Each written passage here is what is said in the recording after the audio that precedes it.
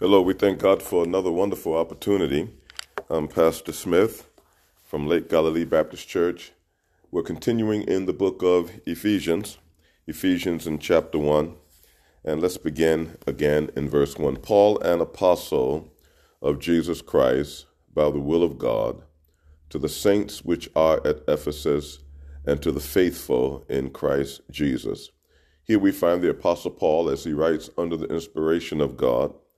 And we know that he's serving in the office as an apostle.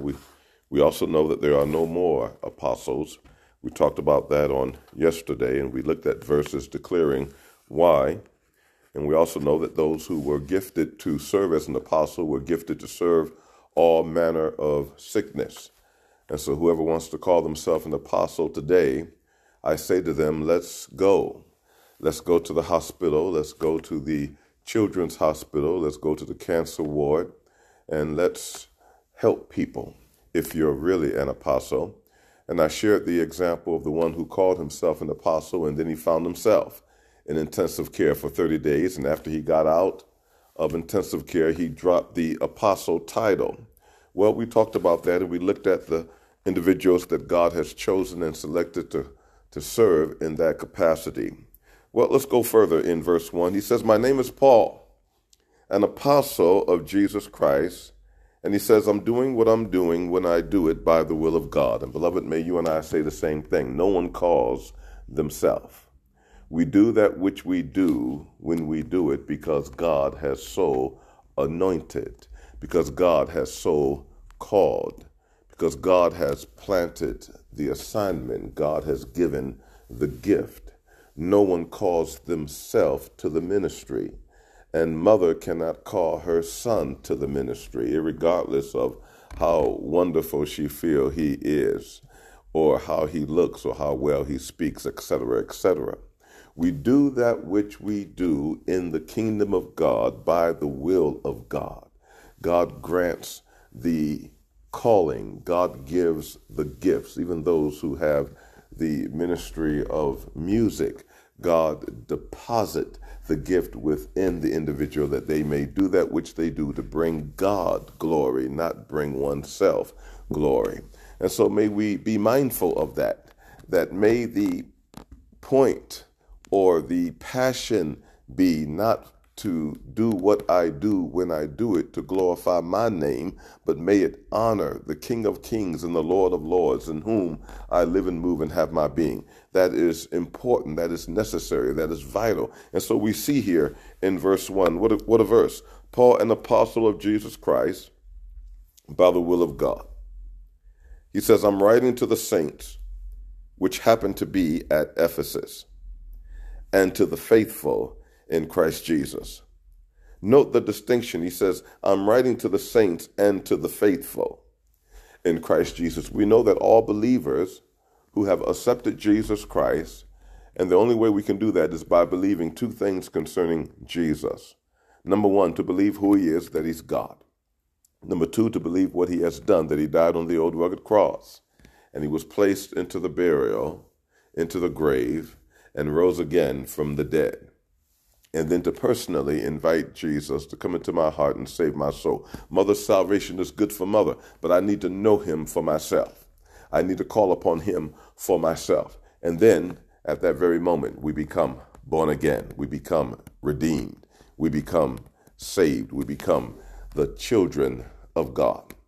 And after salvation, it's the will of God that you and I would grow in the grace and knowledge of our Lord and Savior, Jesus Christ. And so it's interesting here in verse 1, Paul says, I'm writing to the saints, which means I'm writing to all Christians, I'm writing to all believers. But then he goes further and says, and to the faithful in Christ Jesus. The great challenge, the great shame of our churches is that all the believers are not faithful.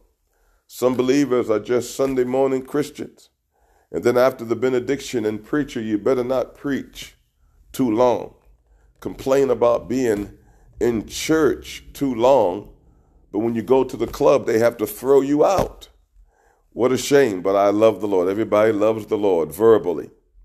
The Lord says, My heart will reveal, and my life will reveal, and my speech will reveal how much I really love the Lord. There's such a thing as carnal Christians. Carnal Christians, we see it in 1 Corinthians, particularly chapter 3. Carnal Christians are saved indeed. We know that. But the worldly haven't let go of this world, still hanging tight to the world, instead of holding tight to the word of God, which is the will of God and the way of God concerning how he wants us to live, how he wants us to think, how he wants us to behave, how he wants us to treat one another, how he wants us to behave, how he wants us to run our homes, etc., etc., etc. The word of God, over 30,000 verses speak to us perpetually, because the word of God is inexhaustible. We never graduate, no matter how many credentials, no matter how long we've studied the text. We're talking about the mind of God. And God, he has given us his spirit. At the moment of salvation, God in the person of the Holy Spirit indwells the believer. We believe in one God who eternally exists in three persons: God the Father, God the Son, God the Holy Spirit. They're co-equal, they're co-eternal.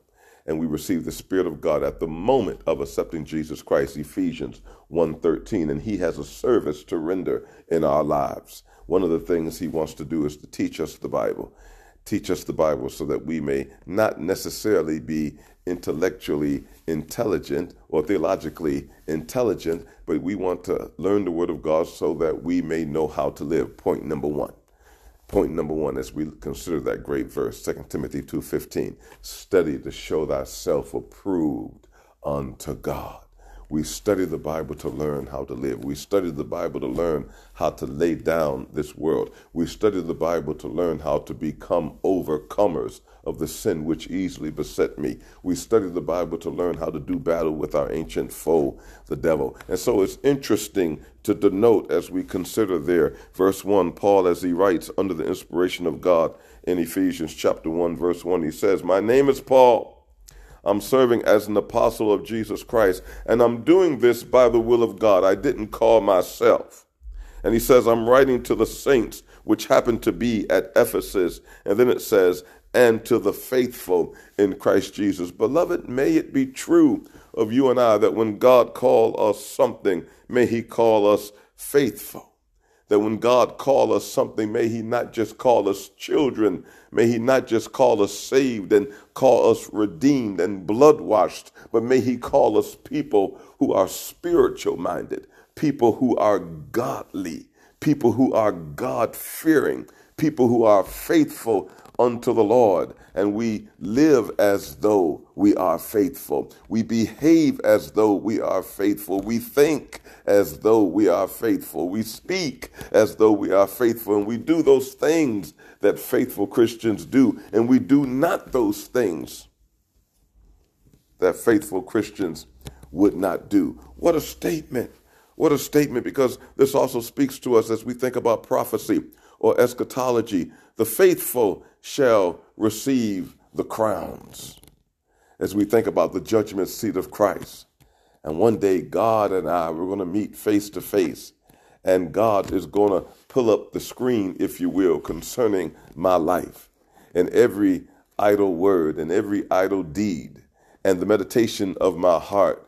God and I, we're going to talk about it at the bema, the judgment seat of Christ. And because of being faithful, God wants to give a crown. And there are 4 to be handed out. And we thank God for heaven. Just great just to go to heaven, and then to imagine when we see him, because of obedience, he wants to give us a crown, but the crown will be given to the faithful as we see him. Not only that, beloved, as we think about the faithful, speaking of those who walk with God, who have a propensity to listen to the Lord and follow the Lord. Here on planet Earth, the faithful will know the peace of God which surpass all understanding. The faithful will know the joy of the Lord, which is our strength. The faithful will experience answer to prayer. The faithful, God is able to dispatch his angels to set watch over and to preserve and protect, as we think of Psalm 91. What is better than walking with the Lord? What is better, beloved, than relationship with the owner of this vast universe? What is better? He has demonstrated that he loves us. That great verse, John 3:16, God so loved the world that he gave his only begotten Son, that whosoever believe in him should not perish but have everlasting life. He has demonstrated that he loves us as he stretched his arms wide and permitted himself to become pierced in the side and nailed to the cross. And as we think of Psalm 22, the sufferings of Jesus, he suffered physically. His body was ripped, his body was torn, his body was aching, and yet he endured the agony and the shame and the ridicule of the cross. Why? Because he had me on his mind. If you don't mind, I like to make it personal. He had me on his mind. He knew that Jimmy needed a savior. Jimmy needed a redeemer, but he also had you on his mind. He had the entire world on his mind, that Jesus so loved the world that he gave his only begotten Son. He would suffer physically. He would suffer emotionally as he was ridiculed, as he was saddened for the first time in eternity to become separated from his heavenly Father. And he suffered spiritually as he would take upon himself the sins of the world, and he became a sacrifice for you and for me. Thank you, Lord. Thank you, Lord. He deserves our allegiance. He deserves our praise. He deserves that we would die to self. God can do more with us, with me, than I can do with myself. The one who spoke the world into existence. The one who hung the globe on nothing and told it to stay there. The one who is the owner of the mighty sun. The one who tells the winds and the waves where to go and how fierce to show up. What a mighty God we serve. And so, what a text here. What a text. And to the faithful in Christ Jesus. Well, how do we become faithful? Note the text. I want to cross-reference at this point. Here we are in the book of James. James and chapter 1. James chapter 1. How do we become the faithful? We think we're doing something because we show up on Sunday. We should show up. He's worthy of our presence. He has given us his presence since birth. He's worthy, beloved, of our presence. We say, well, Lord, you better be glad I came to church. Can you imagine folk thinking like that? We better be glad that God said, get up this morning. Get up, talk, feel, see, hear, walk, swallow, etc., etc. We come not to be seen. We come not to be heard. We come with great humility of spirit and heart, and to worship the Lord, to worship the King, to worship the Master, to worship the Sustainer, to worship the owner of my every breath, let alone my every move. So we come to magnify his name, to adore him. And so how can I become faithful? Note the text. Well, I want you to see this. Here we are in James and chapter 1. Let's consider verse 21. Wherefore lay apart all filthiness and superfluity of naughtiness, and receive with meekness the engrafted word, which is able to save your souls. But be ye doers of the word, and not hearers only, deceiving yourselves. For if any be a hearer of the word and not a doer, he is like unto a man beholding his natural face in a glass. For he behold himself and goeth his way, and immediately forget what manner of man he was. But whoso look into the perfect law of liberty and continue therein. He being not a forgetful hearer, but a doer of the work.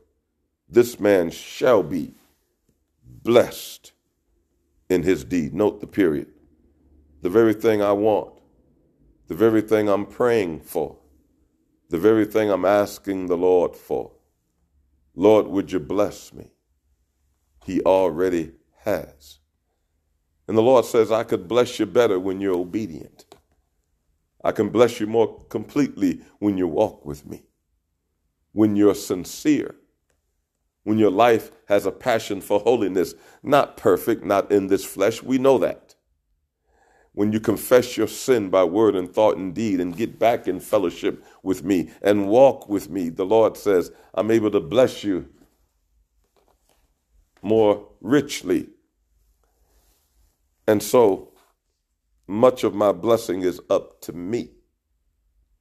Am I willing to surrender?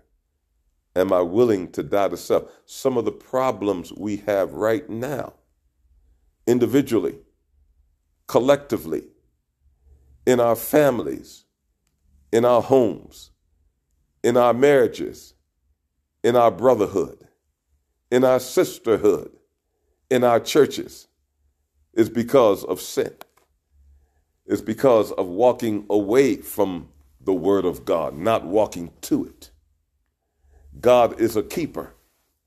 He's a healer. He's a deliverer. He's a sustainer. But we have to do things according to His will. His will is His word. So often you hear people say, well, the way I feel about it, the Lord never asked me. He said, follow me. Or people will say, well, if it were me, your life is messed up. Now you're telling somebody else how to mess up their life. Or we'll say, in my opinion. The Lord never asked me my opinion. He said 2 words, follow me, follow me, follow me. That's the plan. Let's drive it home. Note Psalm 1. The thing to do is to love Jesus, not just to say I love the Lord or sing I love the Lord. Who can't do that? But may my life speak for me. May my life speak for me. What does your life reveal? The mouth will lie, but my feet will tell the truth. Note the text here, it is in Psalm 1. Blessed, happy is the man that walk not in the counsel of the ungodly, nor stand in the way of sinners, nor sit in the seat of the scornful.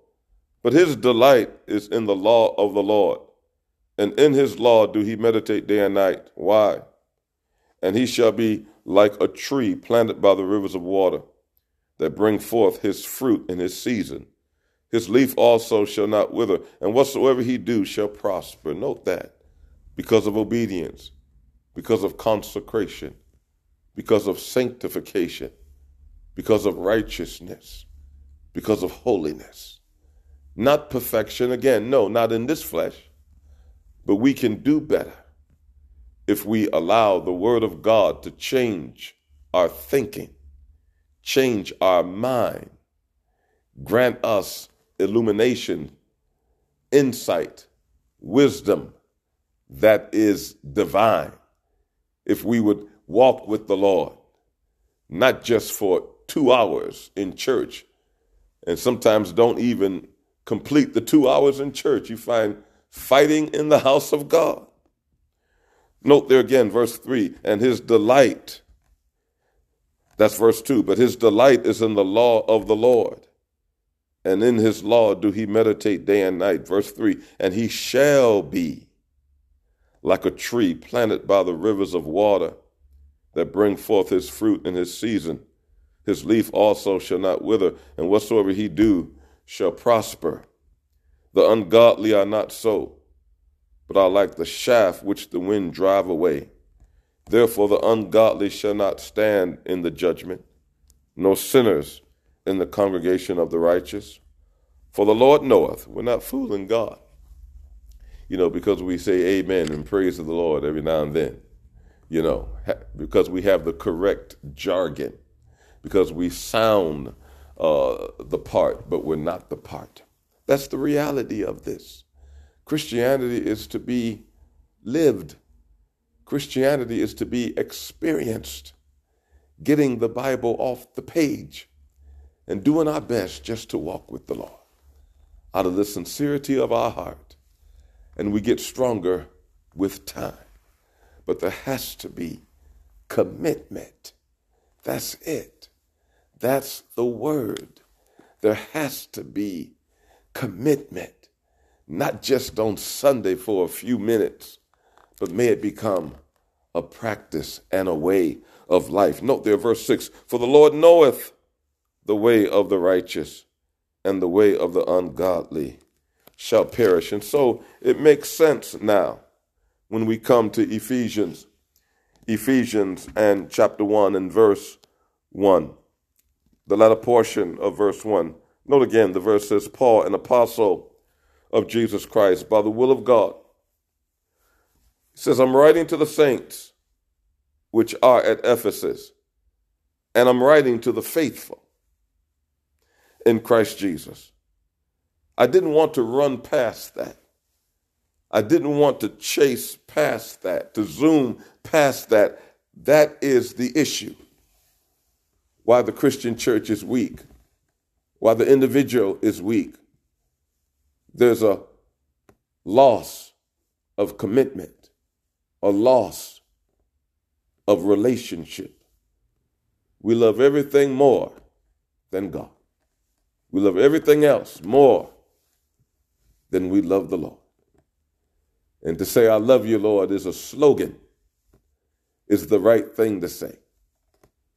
Can't you hear the Lord saying, yeah, right. You don't love me. You love your phone. You love your recreation. You love your sin. Because that's where you spend your time. You love Facebook. Because that's the first thing you do. You don't even say, thank you, Lord, for another day's journey. Can't you hear the Lord say, you take me for granted. I'm someone you pick up when there's a problem. And could it be that the Lord permitted the problem to bring us back to Him? Help us, Lord. Help us to realize who the real God is.